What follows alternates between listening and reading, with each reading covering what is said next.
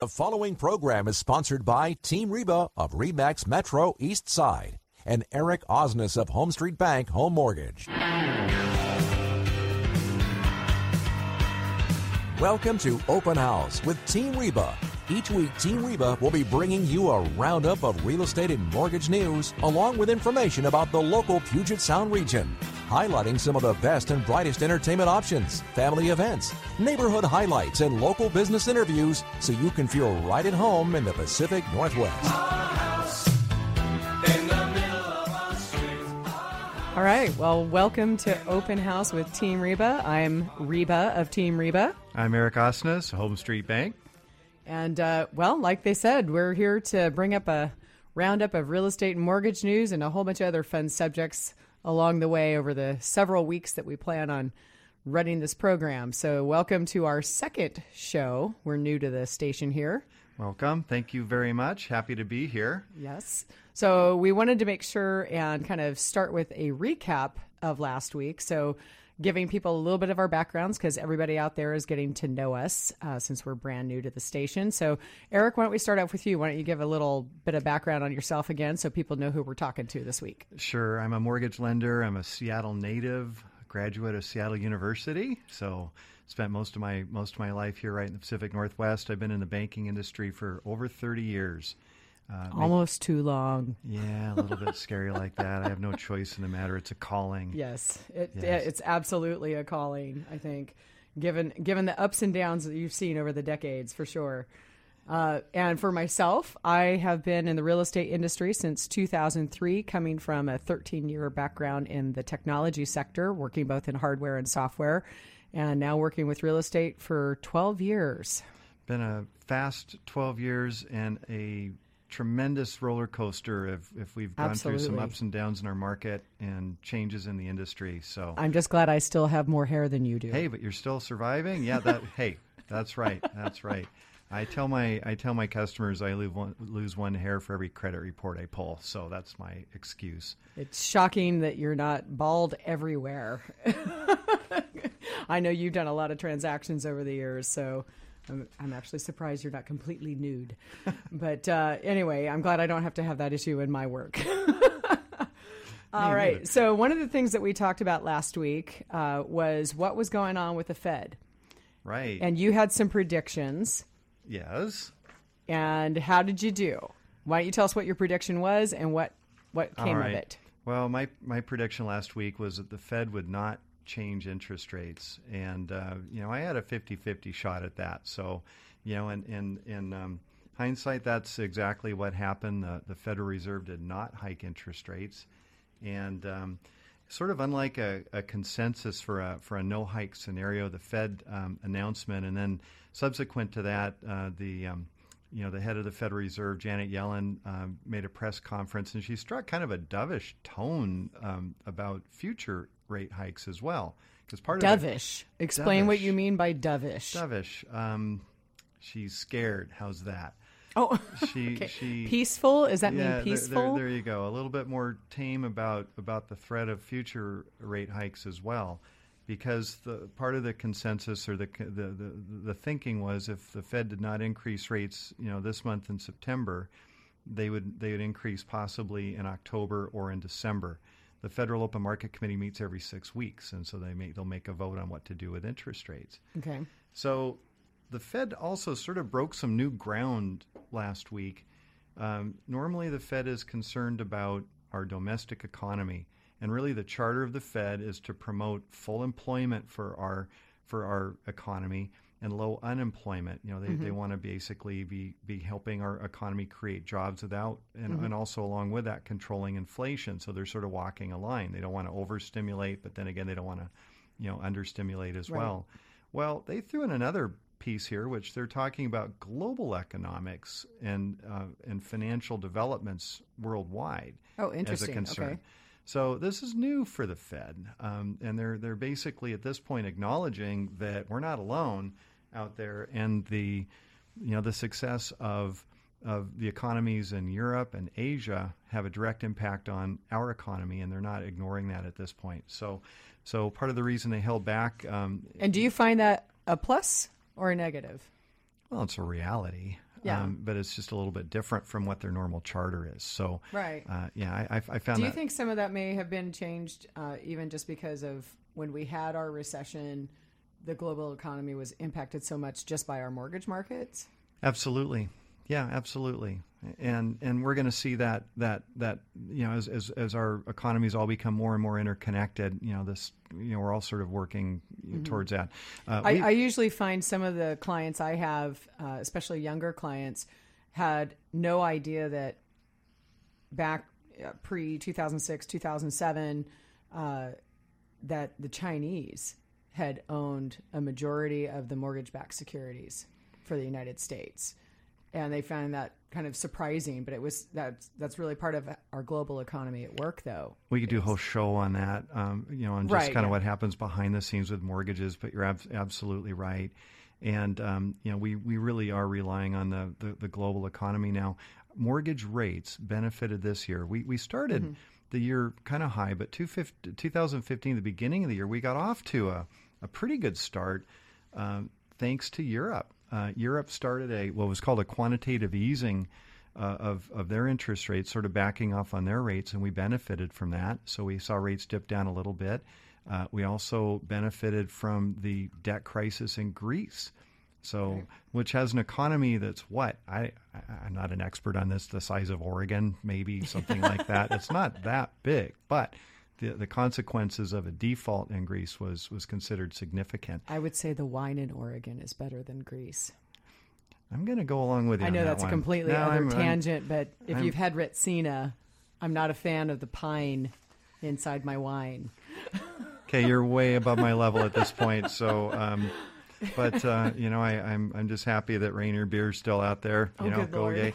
So, anyway, but no. So so we benefited from Greece, and now we've benefited from our mortgage rates. I should say, have benefited from a economic slowdown in China, and Right. All of these factors are caused the Fed to hold back increasing rates, and it caused mortgage rates to drop. So, Yeah, well, I will say that at least from my side of the table in the real estate mortgage world, we'd been hearing this time a year ago that everyone was concerned that in 2015 we were going to see those rates rising very quickly, and by the end of this year we would see Right. probably Absolutely. pushing towards 5%. And here we are, we're still under 4% absolutely for a 30-year yeah. fixed So rate mortgage. It's been a good year in that, at least for buyers, they have maintained these nice low interest rates. Absolutely. So we're super happy with that. We had a nice rally in mortgage rates after the Fed announcement last week. This week we had a little bit of a pullback on Monday, which is to be expected. There's going to be profit taking, that sort of thing always tends to happen. But then it's settled back down. Today we had some nice little drop in the rates, and they're hanging in there. So let me ask you something, because you just used a couple of terms that you said you had mortgage rates rally. right. What do you mean by that? Because Okay, good point. to me, when I think of rallying, such as in stocks, I'm thinking prices are up. Yeah, But what do you mean? This is sort of banker speak, I guess, if you will. So mortgage rates are driven by the bond market, and the bond market is driven by fear. Fear of inflation, basically. Yay, fear. So if you think about it this way, the way bonds work, anything that slows the economy down will tend to lower interest rates, and anything that heats the economy up will tend to increase rates. So bad news is good, Right. By and large. So in your parlance, though, rallying means the rates have gotten better, Yeah, exactly. So, which is the exact opposite of what you might think of for stocks. Right, because when the bond market rallies, it means that bond prices are increasing and interest rates are decreasing. There's sort of an Okay. inverse effect there. Okay, So, I just want to make sure for anyone who's listening, especially if they're not used to hearing some of this, because I know we've been telling a bunch of our past clients and potentially future clients to listen to the show, and a lot of them might even be first-time buyers. And Sure. so making sure they understand what we're talking about and the terminology, I think, is important. absolutely. So rally is good. We had a little bit of a drop in rates, and they're not going up right now. We've been very extremely fortunate and blessed with that. So far so good Okay. with the interest rate environment. Okay, well, I want to make sure, because we're getting closer towards the end of this segment. So I want to make sure that we get a chance to talk about the phone number because we're going to open up calls for the rest of the show. Absolutely. We would love your calls. Call us with your questions. If it's anything related to real estate or finance or mortgage, anything like that, we're here to help. You can reach us toll free at 1-866-712-1300, 866-712-1300, locally at 206-441-5565, 206-441-5565. So call us up. Love to hit us with your questions. See if you can stump the panel here. We'd love to hear from you. And Reba, also last week we were talking about the real estate market. And I know you brought some data today on sort of what's going on in our local area. Yeah, absolutely. So one of the things that we had discussed last week was the pace of inventory and the lack of inventory that we're experiencing in specifically the Washington area and around Puget Sound. And I wanted to give some very specific numbers from a report from the Northwest Multiple Listing Service, which is the database that all of us local real estate agents use to post our listings. So to give some comparisons for single-family homes and condominiums, in King County for this month, if we look at how much inventory there is, which is if you were to take a specific point in time or day and say, okay, based on the pace of sales, how much inventory is out there? And we have 1.31 months of inventory. Yikes. In King County. That's really low, right? It's extraordinarily low. And comparing that to last year, the same month a year ago, we were at 2.07. Why do you think that is? Which is still very low. What's a normal inventory level? About 6 months worth? Well, if you have what they like to consider a balanced market, 4 to 6 months in our area would be typical, where buyers and sellers are kind of at the same negotiating level. But right now, we have such a shortage of inventory that the sellers definitely have got a little bit of the upper hand, and that's also one of the reasons that you're seeing so many of these bidding wars that are going on. Or even if there's not a bidding war, properties are selling very, very quickly. As an example, I just did a market analysis for someone in Kirkland, and the inventory in her area is selling within 12 days on average. Hold that thought, Reba. When we come back, when we're going to talk more about the local market, call us up with your questions, 866-712-1300. This is Business Radio 1300 KKOL. Got a question? Call it in, 866-712-1300.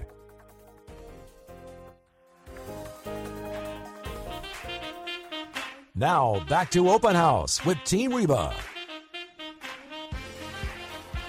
Welcome back to Open House with Team Reba. I'm Eric Osnes. I'm Reba Haas. And each week we're going to be bringing you a roundup of real estate and mortgage news. And this is a live call-in show. Call us with your questions, 1-866-712-1300, 866-712-1300. Or you can even send them to us on Twitter. Sure. If you find me at my handle, at Team Reba, you can certainly either do a direct message or just ping us on the app, and I'll be able to catch it here in the studio and answer questions live. And we will most likely, that's right, respond real time to that. Yeah, and if they don't happen to come in while we're on the air, we'll save it for the next week and bring it back. Absolutely, absolutely. So Reba, before the break, you were telling us a little bit of an update about the market. What's going on locally? Okay, so we covered King County and what's going on with the average months, or not average, but the months of inventory. And I want to make sure and cover some of the other major counties around here, because I think that's of interest to a lot of folks, because you might live in Snohomish County but work in Bellevue or Seattle. So you want to know what's going on in your own areas too. So Snohomish County is currently at a 1.76 month inventory level. And that's compared to last year at this time of 2.65 months. So pretty much everyone across the board. Pierce County, same thing. They're at 2.45 months right now. Last year at this point was 3.34 months. Kitsap County was very similar at 2.53 for this month. And last year at this time was 3.89. So across the board in almost every single county in the state, we have reduced inventory of 1 to 2 months difference from last year. And that's been a trend that's been happening since about 2012. What do you think the cause of that is? Well, a lot of it was obviously, when we had our recession, that started in mid 2007. And the builders that were overextended at that point and had more than they actually could complete, once they had gotten rid of all their inventory or gone under, we were at about 2009, right, for the year. And so we didn't really have any new building starts between 2009, 2010. Sure. And so that began part of the issue, along with the folks who were underwater. So if you look at the typical timeline that an American owns a home, prior to the recession, we were averaging 5 to 7 years. Right. And because of the loss of equity that a lot of people had, because it can cost a significant amount of money to sell your home. It's usually anywhere between 6 to 10% of the cost. So you have to have some appreciation. So that was a delay in appreciation for people. They'd either have to do a short sale, or they were barely breaking even, or they were losing equity positions if they'd put significant down payments down. So a lot of people just held off. A perfect anecdote would be, I just had somebody contact me from Woodinville the other day that was someone I spoke to in 2007 or 2008. And the husband has just now decided to retire in early 2016. We had been speaking 7-8 years ago about that same situation, but the value went down. They're probably going to be in a better situation now. And one of the things that I do like that they've done in the meantime is they've done some updating and what have you to this older home. So they'll probably get everything back out of it. But the fact that we had that period of time with no new construction, lots of people in a wait and see mode, or they were just not in a position to sell, that just sucked up the available inventory that was there. Sure. And now we have a lot of pent up demand. Absolutely. So employment is in a much better position than it was 5 years ago. Mm-hmm. So there's a lot of jobs coming into the area, a lot of people moving into the area again. A lot of our large tech firms are still bringing people from out of area because we don't have certain kinds of workers that are needed locally. So they have to import those from other areas, other countries, other states, other cities. So there's just a huge amount of demand right now. And most of the neighborhoods around locally here are pretty much caught up from where we were back in 2009, right? The majority of them, yes, absolutely. When we go back and take a look at the people who are selling, we can see that they're either in a break-even position or they may actually be getting equity back again. Good. And I guess even from a financing standpoint, I'd argue there's been so much reform and regulation in the mortgage industry that this run-up in prices recently is a lot healthier than prior run-ups in prices that were founded a lot on heavy speculation and maybe some questionable lending practices. I would completely agree with you on that. Yeah, I've actually been a fan of the fact that things became more restrictive. Sorry to all the people out there having to fill out their mortgage applications and feeling like they're giving their first child away to the bank to get that loan. We're all used to it now. It's not so bad anymore. It used to be a little, the pendulum swung pretty hard. Franklin, and that's typical, right? Oh, absolutely. And part of we might talk about this a little bit later today, but part of the changes in the industry was a significant amount of regulation put on lenders, really kind of kicked in 2010. One of those is what's called the CFPB, the Consumer Finance Protection Bureau, which will be impacting us very soon again. October 3rd. We might talk about that in a little bit as well. Yes. The head of the CFPB is Franklin Cordray, and he recently made a speech. He was talking about the changes in the mortgage market over the last decade or so were nothing short of dazzling, was the term that he used. It's been significant what we've gone through. So nothing short of dazzling. Dazzling. I don't know if I'd use the same analogy. Let me get my sunglasses on. Yeah, there's some days where back in the dark days of 2010, I would not have used the word dazzling, but that's okay. That's okay. I could rarely see you using the term dazzling, period. Yeah, that's kind of not part of my vernacular, but not really. Okay, so we know that there's inventory are frighteningly low, and we know that there's lots and lots of buyers out there chasing not so many homes. Yes. So that leads to some problems for a buyer. in this market. Absolutely. It does. So let's talk about that a little bit. What do we need to worry about?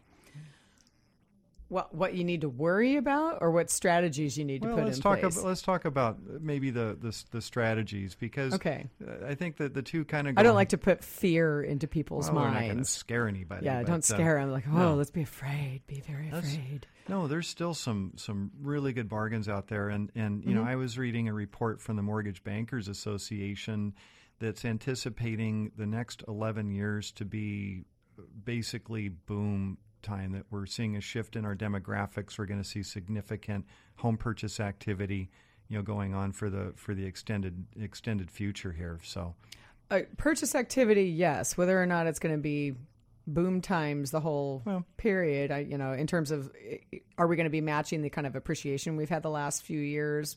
Maybe not. Right, because there's in my world, there's a lot of discussion that really it's the economists that I've been listening to are saying the next 2 to 3 years, we're still going to get this really nice, strong appreciation like we've experienced the last 3. But because of the millennials coming into the marketplace and, what kind of pushes or prods them to finally form their own households, that probably goes along with that 11-year period, because that age group is definitely going to start filling in more of the buyer activity than what we're seeing today, because there is still quite a few folks that are, still living at home, and maybe they're not enjoying it, but it's a way for them to save money, pay down student debt, get themselves into a position to be able to purchase. And we're starting to see more and more of that kind of clientele coming into the marketplace right now, for sure. But to your question about, dealing with these multiple offer situations, what are some strategies people can put in place? There's 3 major points that I think you and I have talked about in the past that I want to make sure we convey today, that in the preparation of going out and putting an offer on a property, especially if it's one that's, perfect condition, total move-in ready, there's going to be a lot of competition. You'll see lots of folks at an open house. So it kind of gets everyone's creative juices flowing on, oh my gosh, how are we going to get this house? I got to have this house. Feeding frenzy going. Oh yeah, they totally, set it up to get the feeding frenzy. It's like, putting chum out for sharks, right? So it's the kind of situation where, everyone's looking at each other going, oh, who's here and who has an inspector, and are they doing pre-inspections, and what can we do? How can we get a leg up on these? And there's lots of different strategies. So I know when we're talking with our clients, we try and set it up for success in a number of ways. One of them is look at how you're setting up your financing and how you're having your documentation for that as you submit offers. And then making sure you've got your lender on board for approaching whoever that listing agent is, because that's incredibly important. Absolutely. And then there's also the inspection process of, do you do one? Do you do a pre-inspection? Are they allowing pre-inspections? Are you doing a sewer scope? Those are all things that you have to really consider, and how they may or may not be weighed with how your offer is reviewed. And then there's the strategies within the offer itself, right? And whether or not you do escalation clauses or you do your highest and best. And we can go into some details specific to each of those points. Sure. And the point is every contingency that you put into your contract basically is an escape clause for your buyer, or can be. Not always escape clauses there, because a title contingency is not an escape clause. And I have seen agents remove that for contracts, which I guess I kind of understand why they might, because they want to have it look like it's a super clean offer, but they're removing something that's important for their client in terms of, it's not a control issue. It's making sure they're covered and not taking on a liability that they're not anticipating, because there are liens that can show up after the fact or during your contract period that are a surprise. Sure, but aren't you seeing a lot of offers now where the buyer is being persuaded to basically waive all of the protection they have in that contract absolutely. Just to get the deal? It's a little bit of a Wild West atmosphere. We had a multiple offer situation recently where a whole lot of people had not done a pre-inspection, and we were allowing them. We had the house on market for a week, allowing pre-inspections, and we still had 6 out of 8 offers that waived inspection. To this day, I'm like, I don't understand why. It seemed kind of silly to me, but okay. Yeah. And there were other elements that were completely wiped out of their contracts that completely stunned me and left their buyers kind of hanging in the wind, really. Yeah, sure. Because, there's a lot of things that can happen after the sale closes. And I thought, okay, it's not that we were going to be an unreasonable party, but I was really stunned at the number of things that they were removing. In some cases, I knew it was newer type agents that maybe didn't have experience or were following some guidelines that maybe were a bit questionable. But there were some folks who had a lot of experience too. So one of them in particular, though, she at least had worked in that development a lot. Wow. We have a lot to talk about and how to come up with some strategies to avoid those pitfalls. When we come back, we're on Business Radio 1300 KKOL. If you'd like to call into the show, now's your chance. It's 866-712-1300. Now, back to Open House with Team Reba. Hi, I'm Reba Haas with Team Reba. I'm Eric Osnes with Home Street Bank. And you're back with Open House with Team Reba.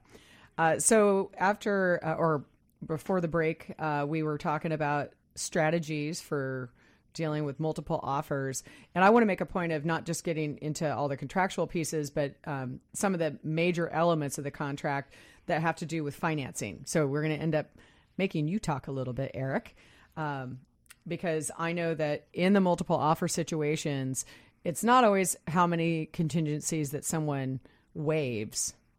Sure. Really, the number one thing those sellers are looking for is top dollar. Yeah, they're looking for the business terms, not just, hey, did you waive your inspection? Did you waive your title? Did you waive all these other things? Really, the number one thing they give a patootie about, I could say patootie, right? Yeah. Is really the price, because someone will wait 2 weeks to get more money. Sure. If it looks like it's going to be able to get through a financing situation, right? Right. They want to know that it's going to be a successful closing. Absolutely. So number one, the price, how much money they're going to get. Number two, is this a good, solid buyer? Correct. Yeah. Because there's some folks who seem to think that cash is everything. But I'll tell you, I've seen firsthand that a seller who's given an opportunity to get another $5,000 or $10,000 or maybe $20,000 is fine waiting 2 weeks. Mm-hmm. Yeah. Because a cash deal can typically close within about a 2-week period. Sure. Financing is typically around 30 days right now. And so if someone can actually close in that 3 or 4 week period and the seller nets out a significant extra sum, that's really what they care about. Got it. So I know we've worked together on deals where, we have a starting price. We know there's multiple offers. There's maybe an escalation involved, or we get pinged back by a listing agent to say, hey, we need your highest and best. Right. So why don't you talk a little bit about the pre-approval situation in those cases and how you typically work with an agent? Sure. I mean, from a lending standpoint, there's lots of different types of pre-approval documents that are floating out there in the marketplace. And really I'd kind of call it 3 levels. There's a pre-qualification, and you'll see a pre-qualification letter. And really all that is the loan officer's opinion saying we think that this person qualifies for this for this home. Yeah, and that's worth what paper it's written on. Pretty much. If that. Pretty much. So most real estate agents out there will look at a pre-qualification, and they kind of, that's going to go lower on the list. Right. The next level is a pre-approval. And what that means is that in theory at least, that the loan officer has met with the customers, they've looked at their financial information, they've run their credit, they've run their ratios, and basically we run the loan through a decision engine, and these could be through FHA or through Fannie Mae, Freddie Mac you hear us talking about, where we've got an automated approval. So that gives us a fairly high degree of comfort that this is going to be an approvable loan. Mm-hmm. The problem even with an automated approval is it's only as good as the information that's input.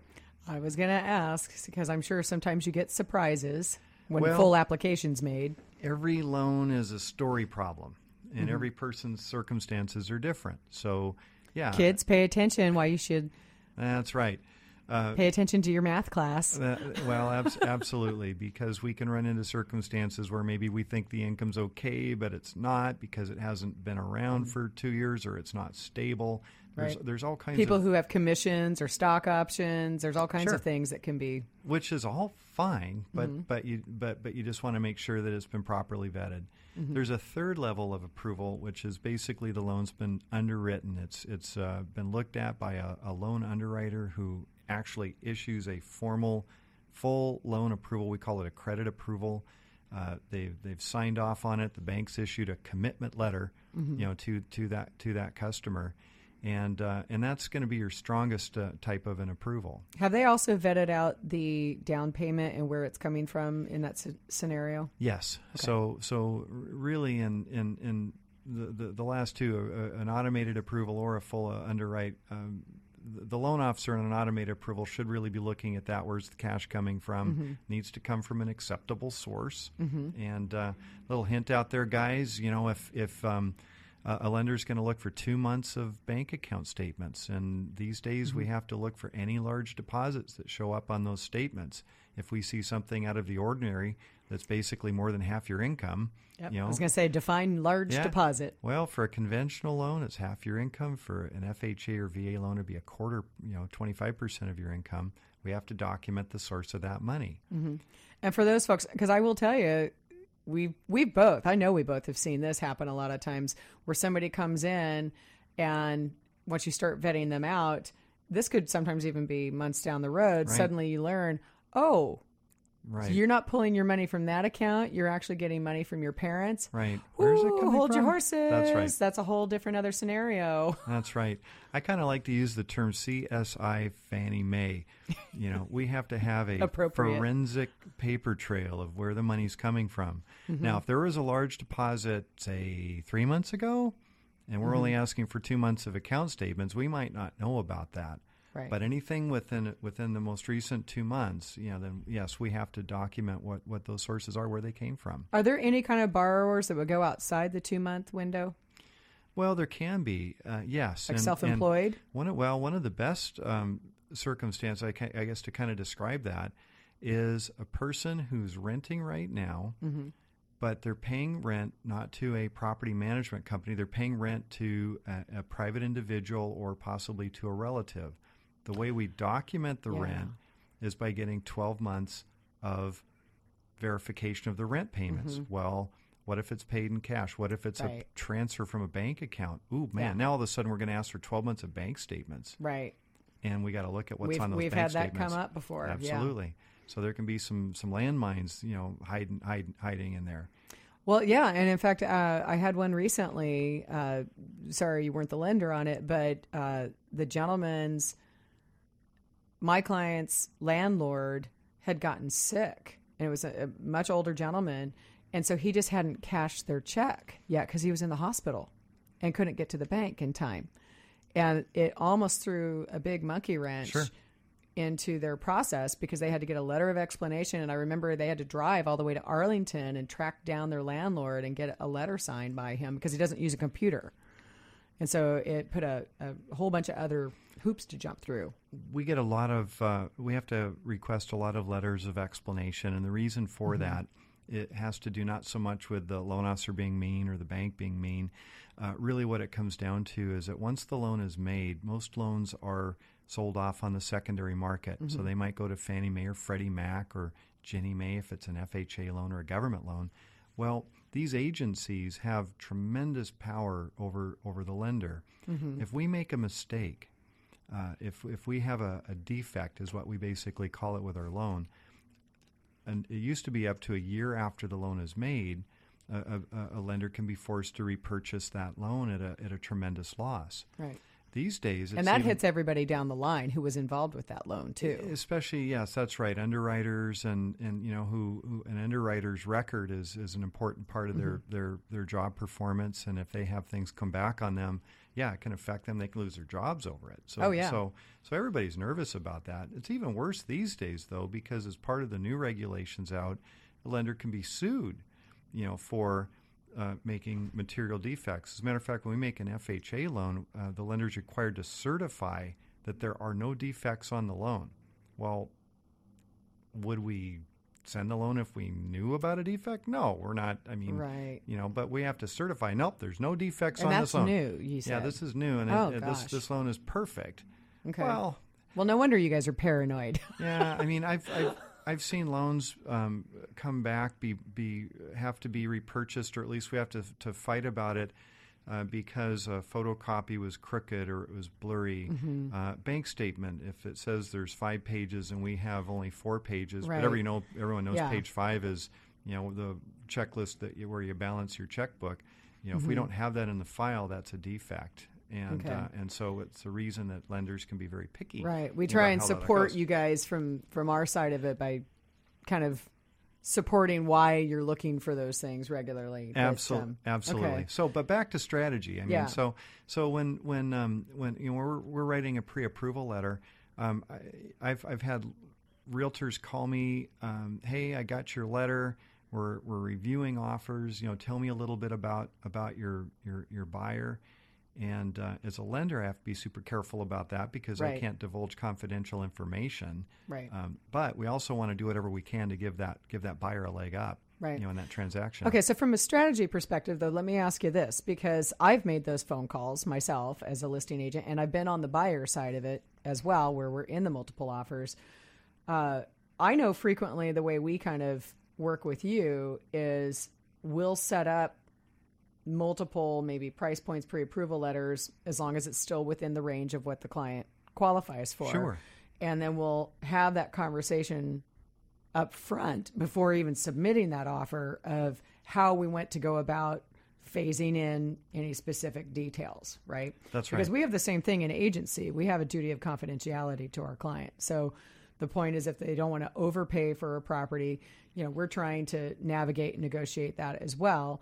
But when we're in a multiple offer situation, we're calling to find out how many offers are there, and we may be conveying that information to you and the client at the same time to say, how do you want to approach where we go with this particular price point? Sure. Because it will impact the escalation clauses if we have one, or if we're going to submit another price without escalations. Absolutely. Right? Yep.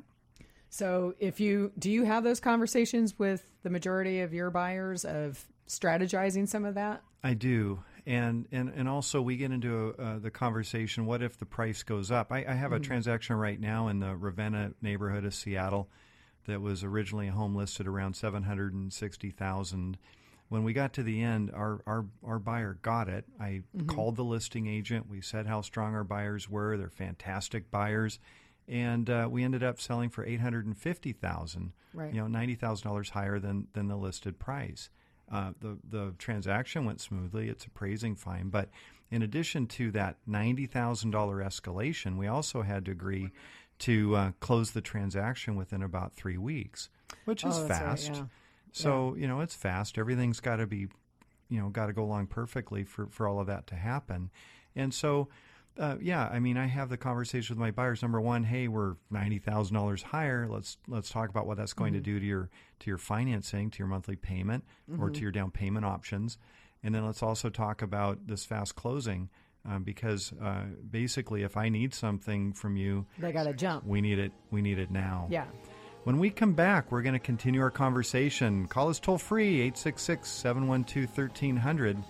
You're listening to Business Radio 1300 KKOL. Call us with your questions. Open House has open phone lines. Give us a call at 866-712-1300.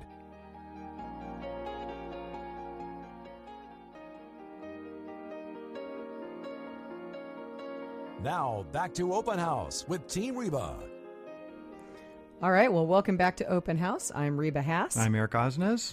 And we want to get back into some of these strategies for multiple offers. But before we do that, we want to make a couple of announcements. Right. We're making a personal live appearance this Saturday at the Puyallup Fair. Yes, if you want to come and accost us with your questions about real estate and lending, we'll be there 5 o'clock to 6 o'clock. That's right, at the KKOL booth, which I am told is across the way from the hobby area. Yes, correct. North End, I believe. Bring scones and you're guaranteed to get on the air.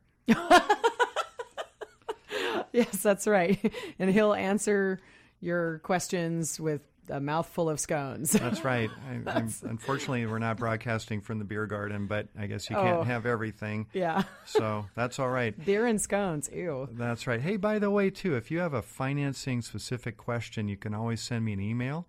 The email address is Eric, that's ERIC, at ericismybanker.com, just like it sounds. ERIC, Eric, at ericismybanker.com. And Excellent. what's that Twitter thing? Well, our handle on Twitter is at Team Reba. But also, if you want to send email to our team, you can contact us at info@teamreba.com. And that's TEAMREBA. Correct. Got it. info@teamreba.com. Yes. All right. So let's get back into some of those pre-approval strategies that we were talking about. And as we were in the break, I was asking you about this to see whether you would be okay with me bringing up the fact that one of the things that actually can be key in these situations is I know for myself, most of these offer reviews are in the evening. Right. They happen at night. And they happen on Sundays. Yes, they do. They happen on holidays. Exactly. Yep. The fun part of our industry, Sure. right? That It's goes- Monday through Friday plus. Right, right. Yeah, I wish I knew what banker's hours meant 30-odd years ago. That's Yes, exactly. But I know for me, I have to make myself available because if there is that listing agent making the calls and doing the follow-up and wanting to get some fine-tuned questions as they're meeting with their customer, the seller, how often do you get pulled into needing to be accessible in those situations? Sure. These days, it's almost on every transaction because they're so competitive right now, and we want to just give our customers as much of an advantage as possible when they're competing against other buyers. Absolutely. And I will say from the real estate agent's perspective, that certainly speaks volumes to the listing agent about whether or not that transaction will be successful. Yeah, I always get the comments from listing agents. They're like, "Wow, you called. I'm not used to getting calls from a lender." And so again, it makes an impact on them. Yeah, I would say that strategy wise, when you're working with your lender, if they're open and willing to make that call proactively, Right. that's even better than making the listing agent have to go through the process of calling. I mean, because when you get sometimes upwards of 20 bids on a house, Right. and you've got to call 15 to 20 lenders, Right. you're spending part of your day just chasing people down. And so I know from a listing agent perspective, we really appreciate when there is a lender who proactively on behalf of their client and the buyer agent contacts us to help kind of appease any concerns that we may have, right? Right, and that's absolutely true. And I got to be honest. I mean, I could make a plug for you to work with a local lender, because that way, they are available. If you're working with somebody who's in another state or another part of the country, it may be more difficult to get them on the phone. Or just one of those online type companies. Right. Those are my personal nightmare. That's right. So sometimes that can definitely be a factor. So yeah. So Okay. no, we're very try and be very engaged in that process and cover that as much as we possibly can and like I say, do everything we can to give a leg up. Okay. Then you can usually address things about the closing periods and everything else as well, which is very, very helpful, especially if you're trying to promise a fast closing. That's right. With lending. Absolutely. Do I see that we have a call? We do have a caller. Oh, my goodness. Yeah. Well, let's go ahead and open that up. Good afternoon. Welcome to Business Radio 1300. This is Open House with Team Reba. Hello. Hello. Is this me? Yeah, you're on the air. Oh, good. Oh, thank you. I'm a big fan. Listen, I'm thinking of moving to Seattle, and you've been talking about how hot the market is.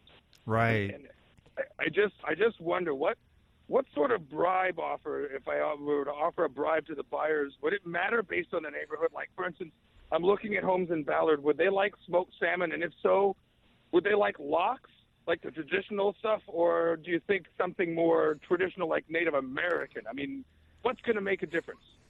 Well, if it's Ballard, I got to go with lutefisk, Andy. Lutefisk. Yeah. Oh, I don't have that. I got a lot of food to give away. It's Yom Kippur tonight, man. I got to give you what I got. Yeah. Don't you have to go? Isn't it almost sunset there, my friend? Yeah, don't tell God I had a piece of Canadian bacon and pineapple pizza earlier. Oh, that's frightening, but that'll just be our little secret, us and all the listeners on KKOL. Well, you know what? Andy actually brings up an interesting point, though, as it talks about multiple offers and whether or not you can provide some other incentives. I actually have shoes? I'm not sure about that, Andy, but thank you for the call. Yes. I would say that offering gifts is not usually going to work. Definitely, we know it's illegal. It's a RESPA, or Real Estate Settlement Procedures Act violation, to try and do anything outside of a contract. So we make that clear. I have a purchase and sale agreement in my office where the buyer actually worked for the Seahawks. And part of the purchase and sale agreement in the contract is that the buyer shall provide the seller with 2 tickets to the opening game, in the local opening game on the 50-yard line. And that offer was accepted, and we closed that transaction. Well, because that was in the contract, it was. Then it was very clear. Now, if they had done that outside of the contract, right, that as a nudge, nudge, wink, wink, right, that would have been a violation. Yes, of the Real Estate Settlement and Procedures Act, or correct, affectionately referred to as RESPA. Well, so what I want to bring up, though, with that is there are some folks who are trying to use what everyone deems "quote unquote" love letters, and I want to make sure and address some of that, because there are some folks who will write these, very loquacious letters saying why they want this house so much, and they'll go into a bunch of details about who they are and whether or not they have family or what they do, and I just want to put out there that people need to be extremely careful with those. Oh, absolutely. As a listing agent, sure. I always tell my sellers they'll never see those. Right. Because there's huge amounts of risk of fair housing violations. So we really try and avoid having it be anything but the business terms in those situations. Got it. Looks like we have another caller on line 1. We have Carrie from Bellevue. Welcome to the show. Welcome to Open House with Team Reba. Hi, thank you. My question is, you guys keep giving a lot of great advice. As far as finding a lender and a real estate agent, what advice would you give? What are certain things to look like or to look for in different agents and lenders? Because we've looked at different agents, but I've never heard of actually looking for different lenders. I thought they were all the same. That's a great question. Yeah, that is a great question. Yeah. Reba, I don't know if you want to take a stab at that. I'm a little bit biased on it. You think? I'm going to tell you this, Carrie. Up until recently, anyone could be a lender. There were no licensing requirements or anything like that. We've kind of solved that problem locally in Washington State now. I would look, number one, to reviews. If you're going to look at Yelp, or I prefer Zillow or Active Rain. You can kind of see ratings and reviews from other customers. I'd start having a little bit of a skewed eye on Active Rain right now because it got bought by Ben Kinney. Okay, all right. So it's going to be owned by a real estate agent company now. So it's going to change drastically. Let's just say Zillow or Yelp would be maybe a really good place to start. Get feedback from your friends. Talk to your realtor if you have one already lined up. Most real estate agents do have several lenders that they have good working relationships with, and they can give you good input on the success rate of those folks. Thank you for the call, Carrie. Really appreciate it. Thanks again for joining us. This is Open House with Team Reba on 1300 KKOL.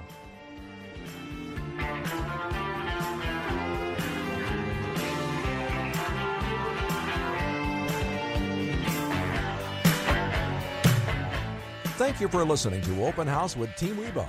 To contact us, visit Team Reba at re/Max Metro Eastside on Facebook or email info@teamreba.com. Join us again next Tuesday at 3 for more Open House with Team Reba here on Business Radio 1300 KKOL. Our house is program sponsored by Team Reba of RE/MAX Metro East Side and Eric Osnes of Home Street Bank Home Mortgage.